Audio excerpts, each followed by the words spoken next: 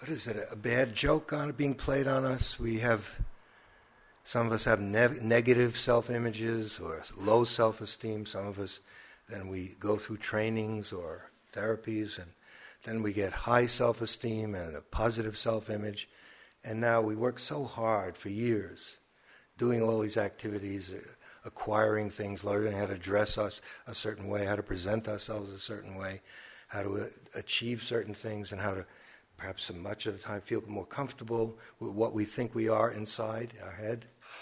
And then the Buddha comes along and says, let it all go. Whew. Why do we have to work so hard? Apparently we do. As one psychotherapist I know put it, you have to become a somebody before you can become a nobody. I'm not sure that's absolutely true, because what I saw in Asia, if you start soon enough, it isn't so clear, black and white, that first you have to become a somebody and then a nobody. All along you can learn how to be adequate without it having to be so self-centered and egocentric and self-cherishing. But it does seem to be so for many of us. And there is a certain grieving you have to go through, this hard-earned, egotistical sense of self that we went to graduate school for, we went to professional schools, that we did this, that, and the other for. It's not the achievements, there's nothing wrong with them, keep doing it. It's that we've used them to create a sense of who we are in this story that we're defending. Sometimes it feels demolished. We're reassuring ourselves. Listen to your mind, self-knowing, throughout the day. Unless it's just my mind. It's astonishing how it's talking to itself pretty much all day. And a lot of it is reassuring itself that it's okay. Or that if it isn't, what it will be. Or if it's in a bad run, that no matter what happens, I'm not going to be happy. I'm no good, it's no good. Whatever it is, you can hear the mind is working something out. Or even in our sleep, it's dreaming about itself.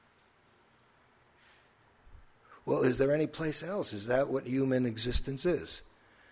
Of course, what all the great spiritual teachings are saying that there is.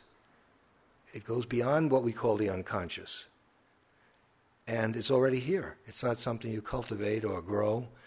You don't import it from India or wherever. Every human being is born with it. This may sound a little bit... When the mind gets very empty and very quiet, I feel what happens is you connect up with that energy that's animating the whole universe. We're already living from that energy right now. If we were alive, everything is life energy. But we're getting little droplets, because we've made this little enclave stitched together with our story, me and mine and where I was and where I used to be and what I will be and what I'm doing now. And we're all drawing upon that energy. When that falls away, you have access to the same energy that's animating everything, whatever you want to call that. In Buddhism, very modestly, it's called emptiness. Not so satisfying. It sounds better to call it God, I think. But then you get into other problems. Okay. How many people are feeling a little drowsy? It's not unusual after a meal, after lunch. Why don't we do about 5 minutes or so of some walking meditation? We're going to do natural walking. As you move, it doesn't have to be so precise. Get a sense of being in the body as you move, and the mind will get involved with its story, thinking about this, thinking about that, looking at how that one is dressed, how this one is dressed. Come back to just the sense of movement. Let's step it out, please. I do want to say a few words about relationship, which is an important part of living. Of course, there's so many things that we won't be able to cover specifically, like aging, sickness, death, everything really. But I hope the principles, which are really not bound to any content, you'll see that they can be applied anywhere, everywhere. But what's on your mind? Anything come up that we can talk over together? Please. I'm trying to find a teacher because everyone tells me I should find a teacher. They say I need a teacher. And I've been at this about a year, several times, and I'm going very small, and I've come here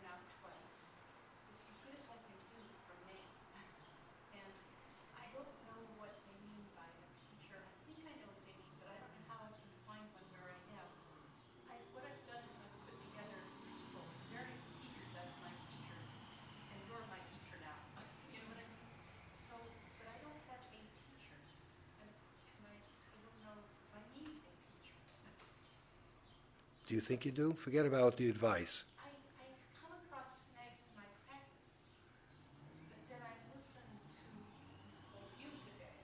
You answered some of my questions about the particular snag in my practice that I was having. So, sometimes I look at the feel the need for someone to call and say, hello, I can't do this, I don't know what I'm doing. And then other times I think I'm getting it Yeah. on my own with help from people. Okay. It would vary from person to person. Let's say you wanted to learn mathematics. Wouldn't it be helpful if there was somebody who had done it for 20 or 30 years? That's all. Now, but within spiritual worlds, the relationship to the teacher is really, I think, what's crucial is where the teacher becomes a guru, or in between there's a gradation. Here, the teacher is more of a spiritual friend. It's not a guru-oriented tradition at all. Okay. Could it be helpful? Certainly, but find the teacher. Where are you going to find this teacher? Under a rock? I mean, Well, if you think I'll find someone in my travels, Barry or here, and then I'll be able to tap into them somehow. But then grab them and then wring every bit of truth they have out of it. Come clean, yeah. Let life teach you. In other words, it's good you're coming here, you're going to Barry. Some teacher-student relationships can be extraordinarily beneficial. I've had a few. Really have changed my life. Okay. The ones I'm thinking of, there were a few. The main thing, they were very helpful, but mainly they taught me how to stand on my own 2 feet and how to take responsibility for my own happiness or lack of it, and how to pay attention to what was happening independent of what that is. Okay? Bad English, but but that evolved. It isn't that I went looking for a teacher. And so you'll know, there's a kind of a law of affinity. You'll connect or you won't. Some people, I see some people a lot over many years. Some people it's like a dental checkup once every 6 months or once a year. We have interviews offered. Where do you live? Oh, Maine. 3 hours away at least. All right. That's the problem. Yeah, and on retreats we do see people. Sometimes it can be helpful to have meet with somebody who's been at it longer than you have, and it's not just the instructions. Finally, when it gets deeper, you see, if self-deception is part, it's helpful if somebody can see clearly areas where you're holding on and don't know it, or refuse to let go, which are causing suffering. So it depends. So there are what you could call instructors. There's instruction that can be helpful, and you can get a lot of it from books. In the meantime, don't wait until you meet Miss or Mr. Right. Okay, keep practicing and read, and go to these places. And if you meet someone who it feels, you'll know. There's no formula for it, and then just start working with that person or bring it up. Or it's not. For example, if you said, "Will you be my teacher?" Let's say you asked me that, sure. I mean, as long as you don't make me sign a contract, And then what will that mean? It means any time that you present yourself and want to talk about something, if I'm realistically present, I'll do my best to listen to you. Okay. Can it develop to become more than that? Yes, it can. But it's not something you can force. It's it's life itself. Mainly, this is corny, but life is the great teacher.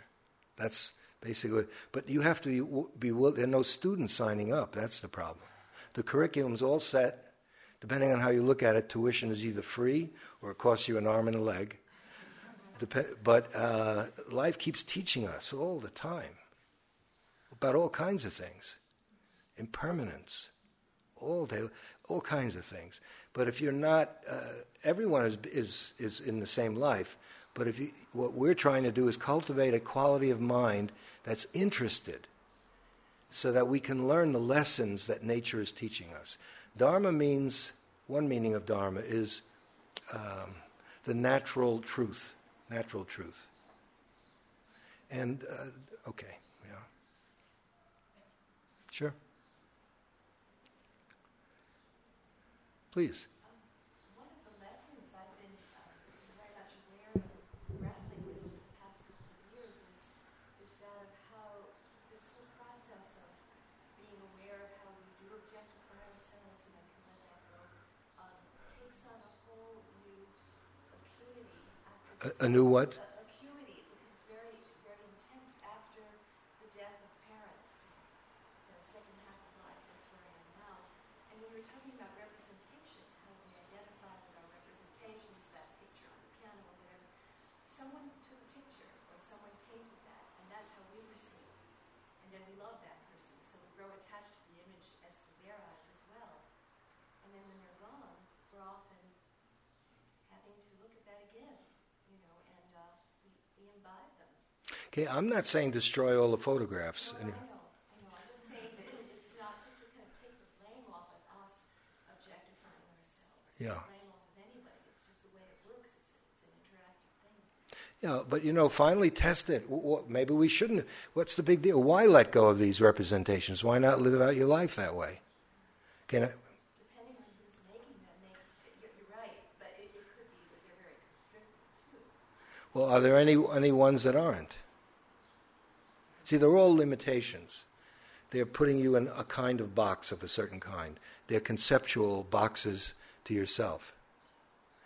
And it's all you. It's you may have gotten it from outside. Sure, we get it from the culture and so forth. But finally, it's an unexamined process that's going on. And it's been going on a long time. Now, what we're doing is intervening and watching how the mind functions. And you see it's constantly selfing. It's making up, it's using the materials as like nutriments, nourishment. Let's say future. That's my future and my past. And if you recall the instructions at this last sitting, everything that's coming through the mind, typically we identify with it, and those are the materials that we nourish the sense of self. Now, fine, what's wrong with that? Well, what the teachings are saying is that when you're suffering, find out who's suffering. You'll see it's me. This was done to me. Let's say a simple thing. Probably many of us had discomfort in the body already today, maybe pain in the body. If you can observe it, you feel the throb, ache. It's not pleasant, but it's just what it is, throb, ache. But if the quality of awareness is not too steady, and there are a lot of gaps in it, you'll see that the mind swoops right in, and then it becomes my knee. And it becomes my knee hurts. And then it can become self-pity and a whole melodrama, and why should I put myself through this? Once it becomes me and we attach to it, then it becomes something quite different. And let's say you live with somebody for a long time, partner or husband or wife, child, whatever. We form images of them. We form images of ourselves, and they're doing it to us.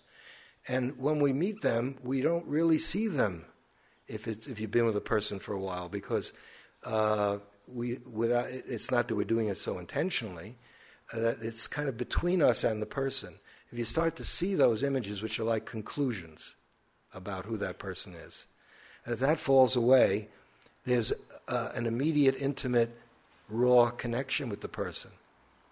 And it's a different way of living. It's a kind of, you could call it communion with life, and it's not just about people. Look, here's how my first teacher started me off about awareness. We were taking a walk in the woods, and he said, pick something, we stopped. So I picked, I don't remember, I think it was a flower of some sort, and he said, now look at it carefully, and I did, and he said, do you know the name of this flower? I said, sure. So I said that, and then said, and see if you can just look at it as if for the first time, without any knowledge, no names, no associations, just this, okay? And you see, it was not easy because the mind kept furnishing me with notions about what was happening, or I'm doing it now. I'm really observing the flower, And every time that came in, my connection with the flower changed. And then when the mind was when there was nothing between the flower and I, that means the less Larry there was, the more flower there was. The more Larry, the less flower. You see what I'm getting at? Okay, so, and then he went from that, and so, you can learn how to do that. Go to the zoo, do it with animals, anywhere. Go to the Museum of Fine Arts here, and go to your favorite painting. Only see if you can, and you probably have a history of what you've been told about this. If you have art history background, you're finished. Okay. Or, and see if you can just look at it freshly. I've done this. It's great fun. And sometimes what is called a world masterpiece, you realize it doesn't move me at all. I can't connect with this at all. But over the years, I've been because I'm supposed to. I didn't realize how much I was adding to it, of conditioning. Listen to your favorite piece of music, and you'll see stuff who you heard that with. You heard that in Vienna, conducted by, and when you were there with Mary Jane or Jimmy or whoever, and a whole story's going on, isn't that? It's Beethoven, after all. When you see through that and let it go, and it's just pure sound, it's even more beautiful, or it isn't. So that's what I'm saying. When Dogen says to know the self is to forget the self, we have to start where we are to get to know ourselves in an ordinary way, our personality and our character, taking stock of ourselves. And it's not like that ends. You learn on that level throughout life when you do things and you see that was off and that hurt someone, and you learn from it. But more and more, the mind is not cluttered, and it becomes simpler, and it's connecting with life in a direct, unmediated, intimate way, no separation. And it's a different way of living, that's all. Someone asked this same Dogen, what is enlightenment or what is awakening? And he said, to be intimate with all things. Okay, now you start with yourself. The hardest one is to be intimate with yourself, believe it or not. The reason we're not intimate with all things is because we're so full of ourselves, which keeps imposing itself on top of and between us and whatever it is that is involved. I don't know, is this word salad or am I... No. Is any of it? Yeah. Yeah. How would you deal with the kind of attention you're talking about with the flower if it's something... What's the difference? Well... Except one's harder to learn. Yeah. Like what? Like, I have a lot of trouble with anxiety. Yes. I have a really hard time sitting with it. And I struggle, and... That's a good one. Let's take that one. So after years of practicing, I find that I'm having the hardest time practicing ever. And I can't sit with it. It takes that kind of teeth gritting, kind of go back to the breath, and there's a real loneliness behind it. It's like the anxiety is a wall of fire, and I'm stuck behind it because I can't get to it. So there's a loneliness of being stuck behind the wall of fire. And I can see, through the flames, almost as if the rest of the world were beyond it, that connection. But I can't sit with the fire. I just, all of my... So I guess it's hopeless. You're finished. Next. She knows. She's on to me. If you form all these conclusions, if you make I can't do it, you have I can't do it. Okay, but this is a good one for all of us. Self-knowing, okay, learning how to live.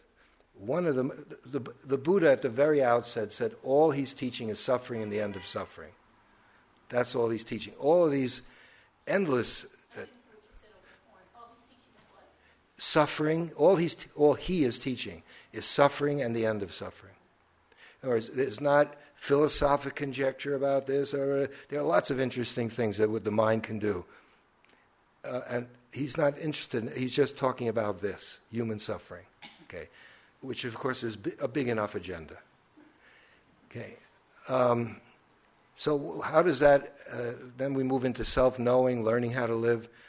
The most basic one, and essential one, and probably the hardest, is if you want to know, you don't have to know a lot to understand the Buddha's teaching, but you do need to know the Four Noble Truths. That's very important. The first noble truth is there is suffering in human existence. It is. Okay? Anyone, if you want to disagree, it's okay, but It seems to be so. There is suffering. If you're alive, there's going to be some suffering. Okay. Second noble truth, this is psychological. We're not talking about pain, the physical pain, of course there. It's caused by craving and attachment. Wanting things to be other than the way they are. Okay. The first noble truth is sometimes called the gateway to liberation.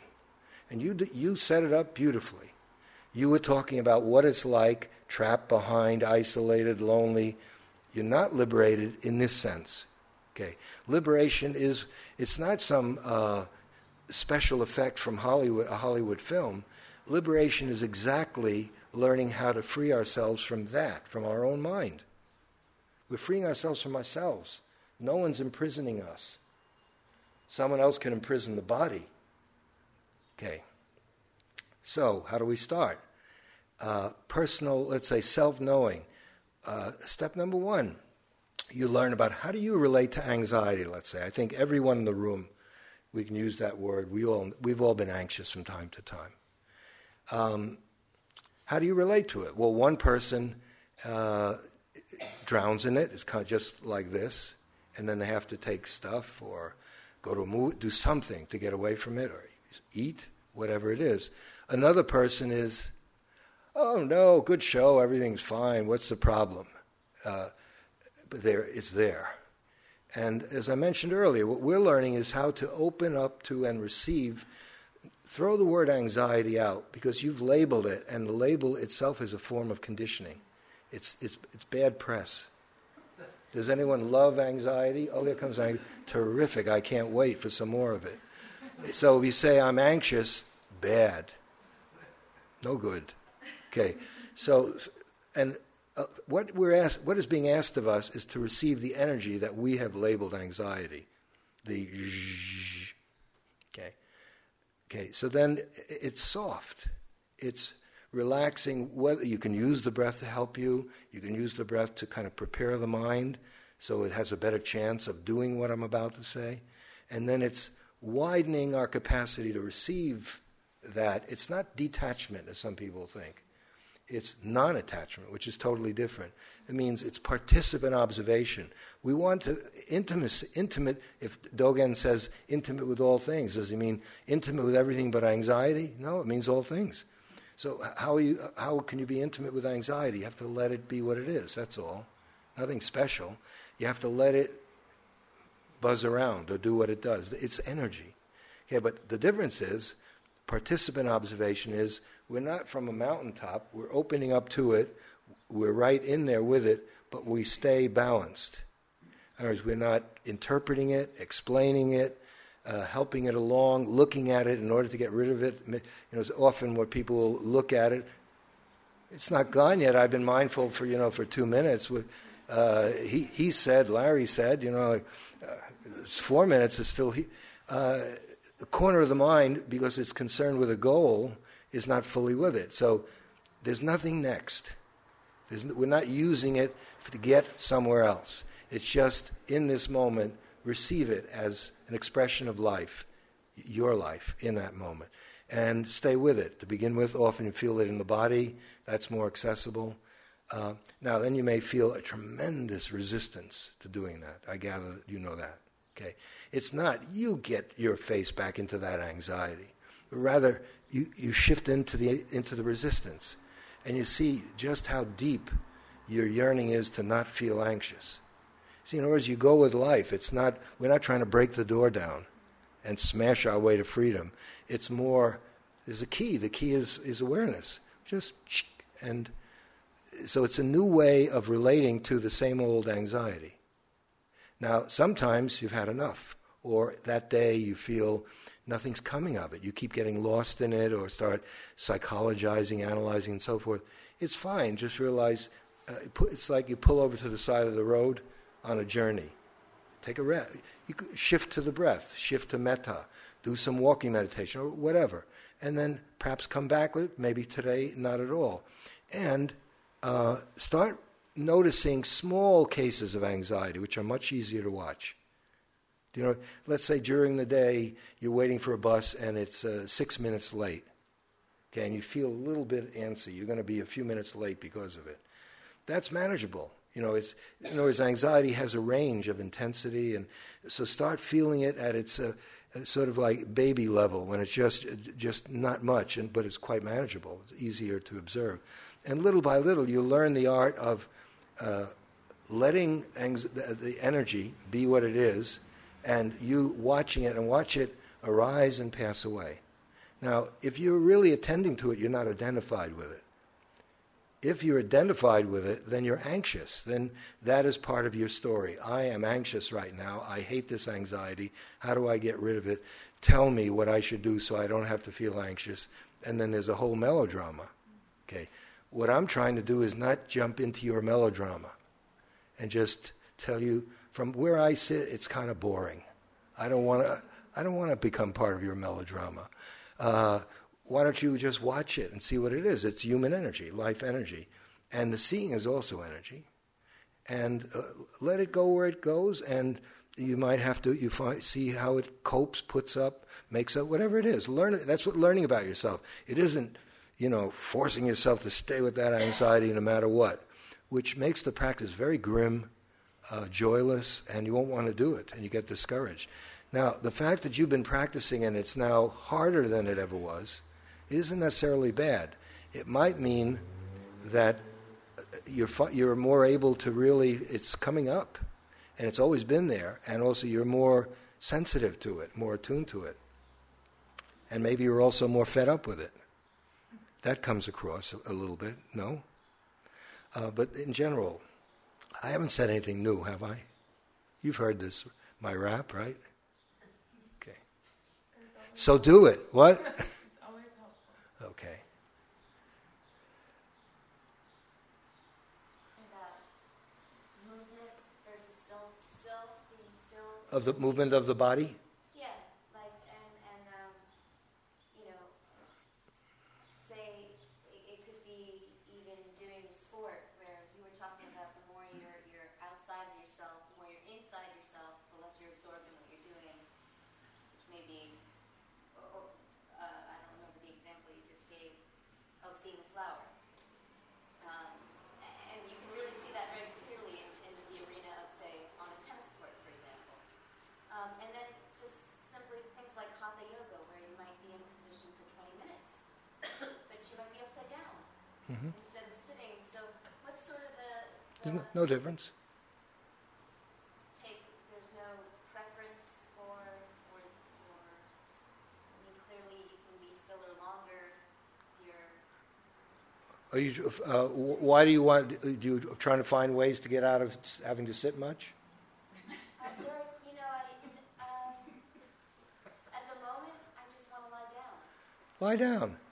It's I been. mean, not even just this moment. I mean, like, I've just been wanting to lie down, and then I'm thinking, well, is this like cheating?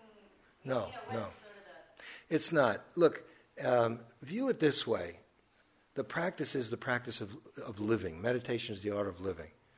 Sitting meditation is one expression of that art. But what happens is it comes to stand for the whole thing. My boss up there, he's not vacuuming. He's not making love. He's not doing yoga. He's not playing tennis. And there is something special about sitting, so I don't want to underplay that. But if you then fixate on it and make it an absolute, you will. If you make any of these things absolutes, you will create a problem for yourself. The whole point is not get fixated. And different people, for example, I love to sit. I really do. So I do more of it. But that doesn't mean you all have to sit as much as I do. Because then, as one teacher put it, then frogs would be the wisest people in the world, but then they're not, or chickens, they're not. So finally, the proof of the pudding is in the eating. It's, are you free? What liberates you? Wisdom, understanding. Suffering is starting to diminish, and you're able to let go of it. Can the sitting practice play a very important part in that process? Absolutely. But let's say, when you're doing yoga asanas or sport, just 100% tennis mind. Just play tennis. 100% headstand mind. So do you understand what I'm trying to say? You do? Okay, good. But I'm not saying, don't set it up as which is inferior or superior. You can't stay in any one posture forever anyway. So you have to, we keep moving, we have to change. I think it'd be useful to at least establish some degree of sitting and see where that goes. But that doesn't mean... I just seem the last week or 2 weeks or whatever, I just want to lie down. Okay, do you know why? I'd rather not say. No, I don't need to know. But you see... Yeah, I think I do. Okay, self-knowing means inquiry too. That's interesting. All of a sudden I just want to lie down all the time. I wonder why. What's that? What's this about? You wanted to know about how other people get turned on to the path. I was trying, why do you want to know that at this moment in time right here? You don't have to tell me, because some of that, it's very obvious. And then that's something that might be significant or not. But all I was saying, I thought you meant right now, we have many people, enough people, not many, who have serious problems with their body and do the whole retreats, even week-long or longer retreats, much of it putting a couple of mats together. Do it here if we will sit again. It's okay. But the challenge will be when you lie down, can you stay awake? Because we've had a lot of practice in that asana. Yeah, and it doesn't tend to make us Buddhas, or the whole society would be glowing. So it's a posture that's... But you can learn how to stay awake. There's the corpse posture, where the body totally relaxed, as if we're in sleep, and even better, but the mind is quite awake. You can learn that. That's a yoga. And so that can happen even through... This is just applying that awareness in whatever you're doing. So the answer is yes. You understand. That's what you were saying. I would agree with, yeah. Please. I want to return to Sure. the idea of, or the distinction between selfless and egoless. So I noticed that in my relationships a lot, I think I jump out of myself too much. I kind of leave myself in a very empathetic way and really try to enter the other person I'm engaging with. And so when you were saying, be just with the flower, well, now I'm trying very hard to practice just staying inside myself, and even in the meditation more, I'm keeping my eyes open more so I see the room and I feel myself in the context instead of what feels more like disappearing into my breath or something, going so inside that I don't hear. I guess I was just wondering if you could talk more about the relational aspect maybe of Sure. bringing egolessness. Perhaps. Okay, I'm going to stay away from egolessness. Okay, But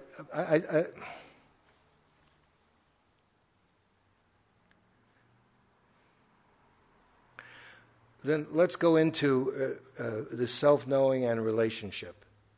Okay. We'll get to empathy, and in other words, doing things for the benefit of the other person and then at your expense is what did I understand it correctly? There comes a time, I suspect, when, it doesn't, I'm probably establishing an expectation that I can't fulfill in an ongoing way. Okay. Someone approaches the Buddha once, again I'm going to paraphrase it. Hey Buddha, I don't have much time. What is all this stuff about finally? Can you give me the brief, the short version of it? And Buddha declines 3 times. It's always 3 times. And finally, this person gets his way. They always get their way. And the Buddha says, attached to nothing whatsoever as being me or mine. Selfing. Okay? That's the whole practice in a nutshell. When you're holding on to anything, if you look closely, there's me or mine in it. If you're suffering or even when you're not suffering. So relationship, I'm not speaking about what you asked just yet, putting in more general terms. Relationship is probably the most difficult for all of us. That's why people become monks and nuns. In other words, it's not subtle. They'll say it. Whoa. No money, one meal. Let's say in this tradition, if you're a monk in top places in Thailand, Burma, and so forth, one meal a day, you don't handle money, and celibacy. Moreover, you can't even be alone in a room with a woman. There has to be another gentleman there. If it's a nun, okay. But mostly it's about nuns are coming to life. Nuns have been neglected for 1,000 years or more. So they're just saying, everyone gets, I don't know if everyone, but lots of us get wounded in the battlefield of relationship. Sooner or okay, we do. We get hurt with each other. And perhaps that's where the human race is most wanting. We don't know how to live together. It's not just man, woman, or man, man, woman, woman, whatever the gender. It's the planet. Look at it. We don't know. We're marvelous at all kinds of things. We don't seem to be able to live together, and we never have been. It's not, don't blame Bush for everything. It's been going on. If you read, what? If you read the Buddha, it was just as true then. We don't know how to live together.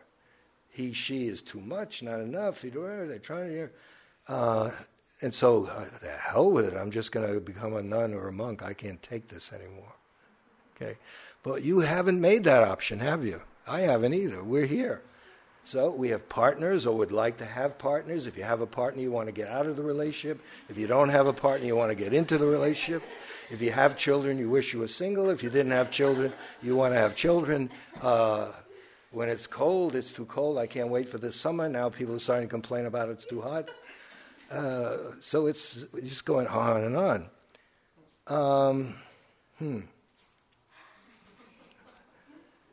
So we're in this arena where relationship plays an important part of our life, not just intimate, but, all day long. We're with people, co-workers, employees, everything, Okay.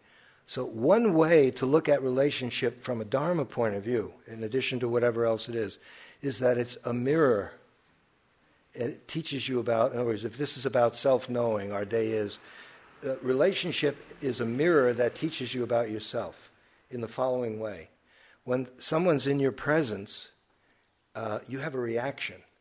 That reaction is teaching you something about yourself, if you're willing to learn. Okay? It's not that the person is saying, I'm going to teach you something right now. They may say that, but that's not what I'm talking about. All day long, we're seeing how we react to this, that, and the other. If you're willing, if you can, and at first it's hard at the beginning. You more and more get better at being with your reactivity in relationships. I'll give you an example. My stepdaughter lives with us, and at first her lifestyle is very different than my lifestyle. In other words, we live rather different. Okay, and this is going to come out making me look better, of course, but I am neater than she is. Okay, I do put things back. 2 years in the Army, 8 years in Zen have made me much more orderly. It wasn't to begin with. If I take things from a shelf, I put it back. If I take it from the fridge, I put it back. If the tea is done, I bring it into the sink. So life is easier. And my stepdaughter has none of it. She's finished, just there it is, and just goes her way. And at first, it's okay, fine. My wife was saying, "Go easy on her." Don't. Okay, so okay. And then it was starting to build up, just because I wound up picking up after her. She's not a child. She's a grown woman, okay? So I started to have all these thoughts. Like strangulation.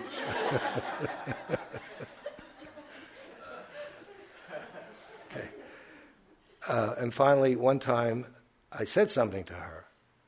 Sort of like, I'd really appreciate it, I don't remember exactly, I'd really appreciate it if you'd tidy up after yourself, after you're eating, and you'll not leave the crumbs and just walk away and leave the dishes and just go to the next activity.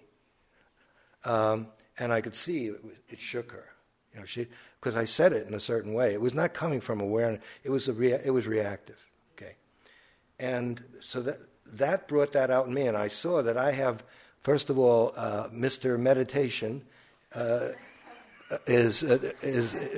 can be quite impatient, quite judgmental, etc. And it was most bruising to my ego, or whatever you want to. It was a certain image I had of myself, which I didn't know I had.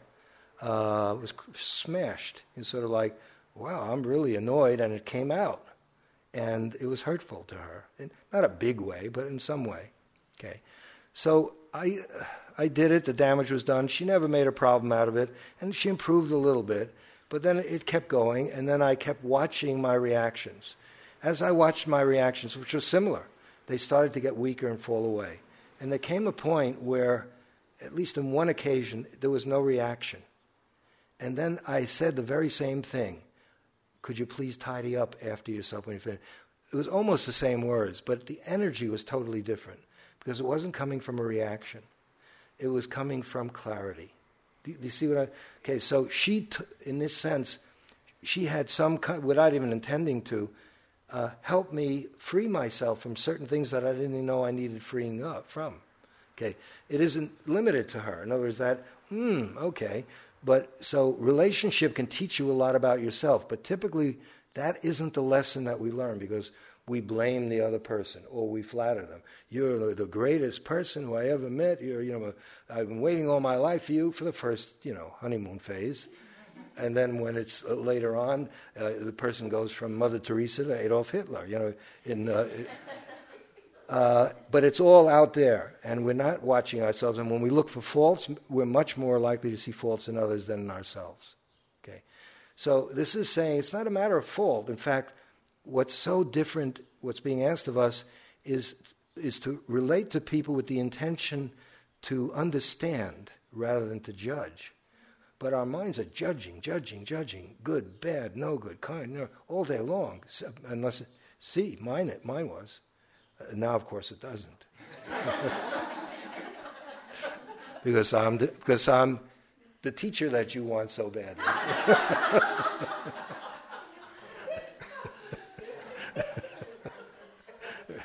Okay. But here's my point: if the Buddha says not to attach to anything as being me or mine. The practice is, suppose when you hear that and it's appealing, you say, yeah, I'm not going to attach to anything as being me or mine. You could say that. You can make a New Year's Eve vow. It's not going to stick. You are going to do it. It's too powerful. It's been going for a long time. The practice is, whenever that asserts itself, like this sense of me comes up, you can learn mindfulness is right there with it. That's all. It's not getting rid of anything. And it has no power. It's benign. It's called taking the poison out of the snake's fangs. So, but mindfulness is right there. It's not powerful. You don't tend to act from a stupid place because it's not so much of a reaction. And little by little, it falls away and it's replaced by a different mind altogether, a clear mind. Okay.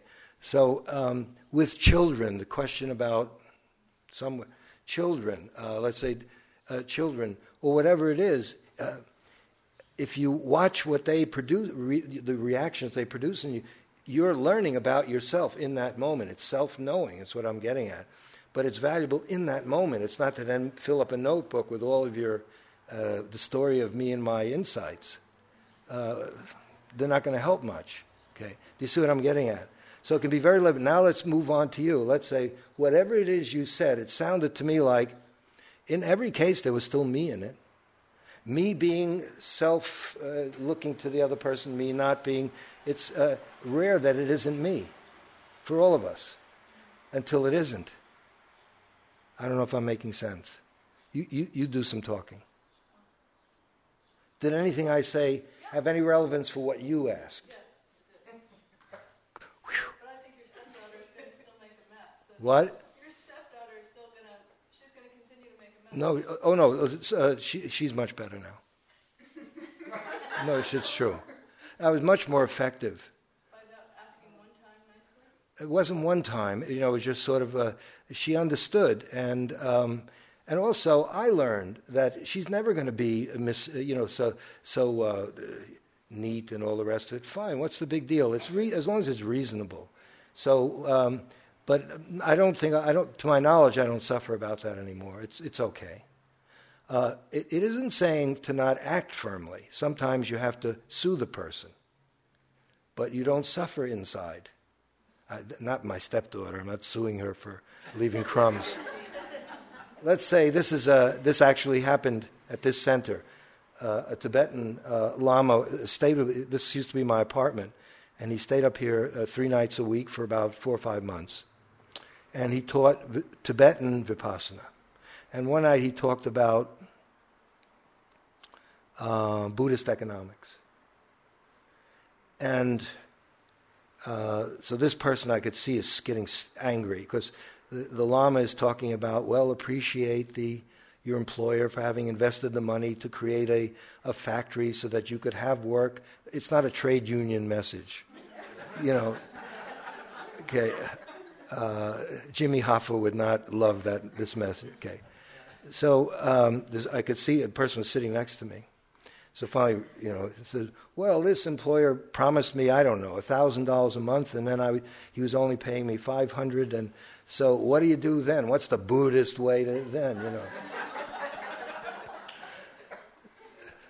So the Lama said something like, send him all the loving kindness that you can, and then sue him for the remaining $500. The point is, it's not coming from, okay, to take it to our practice, it would be seeing how furious you are. It doesn't mean you become, some people think like if you're practicing the Buddhist teaching, you become a doormat. Just walk all over me. I have no choices. I'm just aware of everything stepping onto, That would be a misunderstanding of it. So let's say with our practice, the Lama taught a somewhat different practice. You would become aware of how the employer is teaching you how much hate you still have, how much anger you have, how it's still there. It can, because it's showing itself. So that he's doing you a favor in one sense. If you practice with it, it can die down a little. I'm not saying eliminate it. Maybe, maybe not. And then you can sue the person. Just to follow up on that. But it's not, the whole thing isn't, if you sue with a certain energy, like when couples break up, the divorces are so excruciatingly ugly and painful. Does it really have to be that way? I guess. But if you're a meditator and ends that way, I just wonder what you've been doing.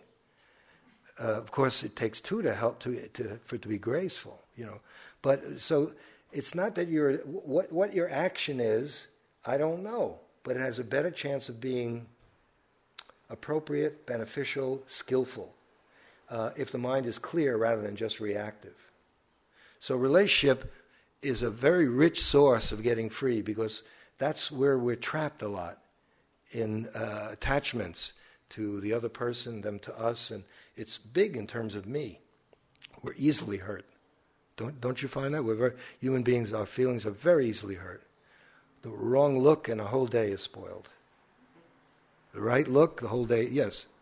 I was wondering, in the same vein, if you could comment on the role of apology or reparation between, like, when you come out with a reaction and when you've, had... It's a little too abstract for me. Could you bring it down, make it a little more concrete? Well, following on the example that you gave, there are many times where I react in a way that I'm not, after the reaction has come out, I'm like, I feel badly That's right. for how it affected the other person. That's right. And, but I can't instantaneously reach some place where I feel like I've done injury to the other person as I'm learning. They're a mirror for me, but as I'm learning, I've done unintentional injury. Yes. So I just wonder if you can comment on The Buddha spoke quite a bit about that. It's a very short talk, an exchange between the Buddha and his son, Rahula. where what he's teaching, I use this a lot, and I will continue to if any of you are getting bored. Too bad. Because it's very important. This one can help us a lot. And what he suggests to Buddha is before you say something or act, reflect. It doesn't have to be, it can be a moment. Is this going to be beneficial or not for myself and for the other person? Skillful is the word that is often used. All you can do is make the best guess you can. And then let's say you say or do it, and then it turns out it isn't. It's harmful.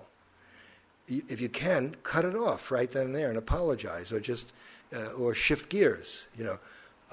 Or what often happens, it's over, and then we realize it was harmful. Okay, and even in the long term, you may look back and realize what you thought was really beneficial, and it turns out it wasn't. I have a few of those for myself, which I thought were really the right thing, good thing to do. Then seeing it more clearly with some time, I saw that that isn't really true. It wasn't true. Okay. So let's say it's over and you realize that it was harmful. Okay, and you feel badly about it. Okay, remorse. It's not a guilt trip. Remorse, in the way the Buddha using it, is fine. You have remorse. You're sorry, and you're doing it really. If it's used in the service of learning, then it's a skillful use of remorse. So if you don't use it to learn, in other words, to minimize doing that again, okay.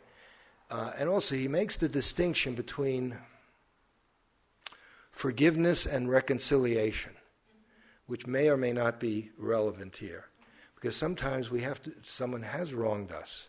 Okay, you can forgive the person, because if you don't, you're suffering. People carry around resentments all their life sometimes. I literally work with someone here. Well, no, she doesn't. Part of who had a terrible relationship with her mother for something like 40 years, and the mother with her. Tremendous resentment towards her for not being treated poorly as a child, and it just kept going. And the mother was dying. And we talk, and I said, look, I can't be with her. I said, she's your mother. She's dying.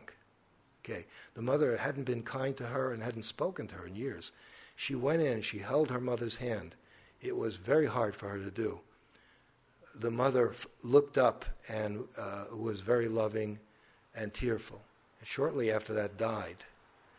That's a hard one. Okay, now, but in the meantime, if that could have been taken care of 40 years earlier, 20 years, 10 years earlier, all that time, my mother, okay. So you can forgive someone even if they're dead. Internally, you can heal that wound with awareness, okay, and understanding, okay.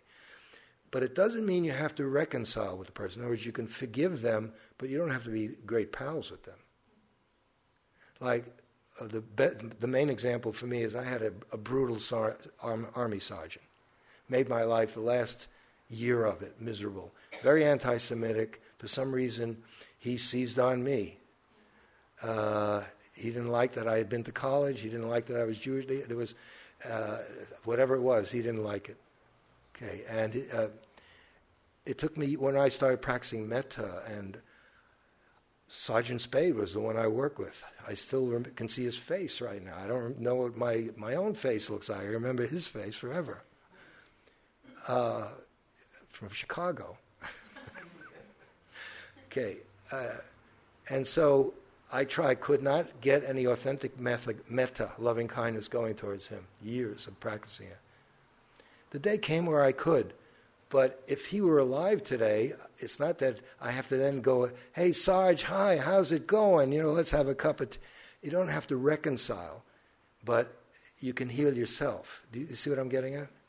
So everything can be woven into the practice. It's a matter of intention, willingness, and understanding how to use it with your own ingenuity and skillfulness. Yeah, please. I've been trying to figure out if this is a question, and perhaps it isn't, but I've derived a quite deal of benefit in the last several years of understanding reactivity, and certainly as my practice has grown, have become Great. almost every way. But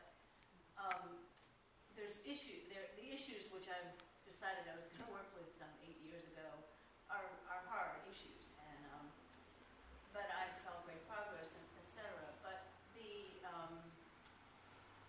my decision to come here was made yesterday, and what was happening was I was really aware that I was sitting regularly, I was walking regularly, I was feeling very mindful as I was, washing dishes and whatever. But I was just feeling, I didn't know what it was, and so I said, well, I think I'll look and see if there's something. I remember, because I'm the kind of person that signs up, weeks in advance. I remember being at one workshop and someone saying, well, I was just looking to see what CMIC had this morning, that's why I'm here. I'll look and see. And, here it was. And but what strikes me is that I, for whatever reason, the ability to let go and sort of just have fun, laugh, whatever, I was having that was really what was getting in my way. And so that was what the sort of tension was about. And that's what I'm sitting here thinking today, boy, I thought I had it all together, but in fact, I don't know if you have a comment about that, but it seemed But what could you formulate? Does it mean difficulty in seeing the lighter, more humorous side of things? I mean, in other words, I can't say, like some people have said, that I feel discouraged in my practice. I feel very excited by it, and lots of things are happening that I can see, as I said, in terms of the reactivity, are really very positive in my life. It seems, though, if I could kind of lighten up in a way, and that's why I don't know if it's a question. I mean, how does humor, how does lightening up, as you're growing in this practice, how does that fit in, I guess, is the question. And it's probably different for everybody. So. Yes, it is. It is. No, it is. But first off, sometimes there are issues, what in psychotherapy is called an issue. It's a good term, same here. Okay, and you've identified some of them. If you get too obsessed with these issues, often it's like you're trying to turn out the perfect personality, kind of take sandpaper and, well, I'm a little too much this way, sandpaper that, I'm not enough of that, add on to this, You can go on forever. You don't have to have the perfect personality. Not only that, you can't have one. Personality is quicksand. It just keeps changing, arising, passing away. It's not unified. They're all there. Mother Teresa and Adolf Hitler, they're all living there. And they take turns. It's all going on. So let's say if you focus on suffering, okay, which comes from some kind of clinging and attachment, do you suffer because you think you should be more laughing more or lighter? Yeah, that's what the question. It sounds like that. Okay, but here's you don't take a workshop on how to. Don't go to the improv theater. Maybe, I don't know, but here's the overall logic of the wisdom approach. You start where you are, and let's say everyone in the room is laughing and you're not, and you feel a heaviness. And rather than doing an impersonation of being a ha-ha person, start where you are, which is your mind hears it as funny, but there's no emotional reaction to it. I don't know if that's you, but I'm making something up. Okay. So that the lightning comes up, not lightning, but lightening comes up through fully experiencing how heavy we are. The looseness comes from experiencing the tightness, not so much doing an impersonation of being loose. And the other is variations. Some people are, in my neighborhood, everyone was like this. I mean, everyone had a good sense of humor because we were suffering. And we had and it's a few centuries old. It's for a few thousand years, Jews have been suffering and laughing. So it's a highly developed sense of absurdity, and sometimes too much. It has to go back the other way, which I've learned was hard for me to do it. Making some snide remark about anything, wake me up, and I can just make one up, right? It's not that you have to be that way, not at all. I've had one of my last Thai forest teachers, he was pleasant and whimsical, but I wouldn't say he had a great sense of humor. But he also was not suffering. He was that was his name. Then Ajahn Chah could be a stand-up comic if he wanted to be. If he just decided enough with his Dharma stuff, he could get a job, in a nightclub. He's hilarious. Ajahn Sansanim, the Korean Zen master I had for 5 very intense years, he's the same cut from, he could be he's hilarious. Okay, and they used it for teaching. Okay, so how was it today? Did you smile a little bit? Well, I think, I did smile a little bit. I mean, I actually am, in my persona is pretty ironic and pretty laughing. I mean, my general, persona. So I've been sitting here, I mean, what you said was very interesting, because there were several times when there was lots of laughter, and I was thinking, oh, that's kind of interesting, but so, I mean, your point is... Suggestion, don't pick me to be your teacher. But your point is, I think, what I knew intuitively, which is another important part of who I am, intuition, but I knew intuitively that it would be, I wanted to be here today, but I think what I've gotten in touch with is the issue of the heaviness and getting in touch with the heaviness, which is, as soon as you say it, it's like, well, of course. I mean, no wonder it feels heavy, all these things that I'm managing and whatever. Okay, but now look, let's start with the heaviness. It's a word, but it points to something. I think we all know. Right. We all, at least sometimes, feel that way. Okay, so you slip in under it. Ugh. And we don't want to do that. So that would be a big step, just to be able to practice with it, rather than either push it away by distracting yourself in some other activity, or just going around that way, which is not very... There's suffering in that, isn't there? Oh, yeah, definitely. It's a form of suffering. Right. Okay, be with it when it turns up. See what precipitates it. Maybe certain kinds of situations or people say something, do something, and then... Okay, so approach it in a fresh new way, as something to be learned about. Throw away all of your yesterdays about heaviness and come at it with a new mind, and a mind of trying to say, what is this heaviness stuff when it happens? But not through thinking, but through being with it and feeling it. What it might lead to are other things, which cause it, or... other words might be more appropriate than heaviness, but the words aren't it. This approach, you get to lightness through fully allowing heaviness to express itself. Okay, if you want to be nonviolent, you can do an impersonation of Gandhi. A little cultivation, okay, but take a look at where you're aggressive, where there's still violence. Then the nonviolence that grows out of that could be authentic, rather than something you're containing the violence because you're trying to be an ideal of some kind. Do you see what I'm getting at? And it's called the way of negation. There's a very brilliant philosophic treatment of it by Nagarjuna, one of the great logical yogis of long after the Buddha.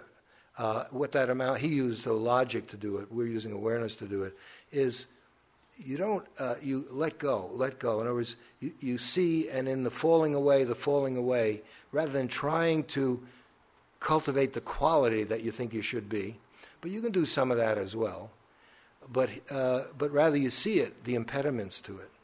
And then out of that, who knows where it comes. But I'm just trying to relieve you of the burden of some people are more in this, some are not. It's not necessarily significant. Well, I don't actually experience a burden. What was helpful is sort of getting an understanding of what's been going on for the last 2 or 3 weeks, which is, I mean, there's very good, legitimate, real reason for the heaviness. Okay, go ahead. And I knew that, and that's why I've been trying to organize around it and plan for it or not plan for it or be different, whatever. Okay. And so what I hadn't done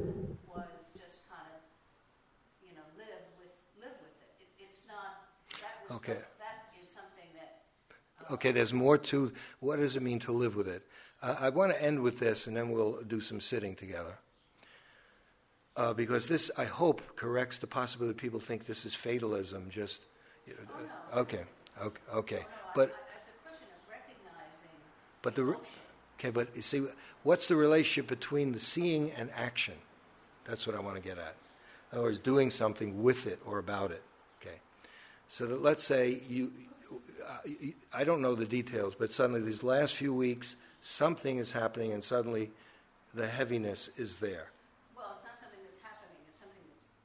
I don't think. I mean, I can say what it is, but for me, the issue. I mean, I know this as soon as the issue is recognizing the emotion, because I've always been such a head person. What the practice has done for me in the last 8 years is really helped me to trust my emotions and sometimes, lots of times understand it, but this particular time, I really didn't understand. Okay, but didn't you say that in the last few weeks something that suddenly it's there? No, I said something is going to be happening. I said the heaviness has been coming to me in the last 2 or 3 weeks, but it's not because of anything that's happened in the last couple of Do you see any? You see? It's not something that's. You see no cause and effect. I see the cause and effect around not being in touch with the emotion and just trying to intellectually. No, but that's the cause of not being in touch with the emotion. But what puts the emotion there in the first place? Is there any? In other words, learning self-knowing is learning how to live. This is exactly what is meant. As you're living out your life, you learn certain things about cause and effect is a central part of understanding, because we start to see that we make suffering, and as we learn the causes, we can undo that. Right. Okay, I don't want to dwell on it, but let's say when you see that, then the question is, do you live your understanding? Very often we don't. We betray our understanding. We see something, for example, that might mean telling somebody, look, I see what you're doing, it affects me very negatively, we've been through this before, please, I would appreciate it if you don't. I'm not saying this is you. No, it's not. Okay, but very often people will see what needs to be done. The mind gets clear, and they don't do it anyway. It could be, well, I'm afraid I'll hurt the person's feelings, then they'll reject me, I'll lose my job, whatever it is. But often we have a lifetime of practice of not living our understanding. Wisdom is meant to be lived. Otherwise it's dead. And we're very, very good at putting off, coping with, delaying, postponing. Time will fix it, to avoid any collision or confrontation or whatever it is that needs to be done. So let's say you see that you're not living your understanding. You know exactly what needs to be said or done. This is for all of us. It's not necessarily about you. Then that itself becomes the place that you look. And you begin to see, that's interesting. I know exactly what needs to be done. I have to say this to this person, or stop doing this, or start doing that. And I don't do it. Well, why do I betray my understanding? I'm intentionally using a strong word. Okay, then you look at that and you realize maybe it's fear, maybe it's this, and then you start practicing with that. And so it's a kind of investigation where by probing and looking, it's not so much thinking, a little bit, it frees you to perhaps be able to act and to stop doing certain things that are causing suffering, or to start doing things that are beneficial that you're not doing, or whatever it is. Do you see what I'm getting at? So it's not fatalistic or passive. And your chances of the action being skillful are enhanced by the degree to which the mind is clear. A reactive mind is not clear. It's mechanical. It's the past. It's yesterday responding to today.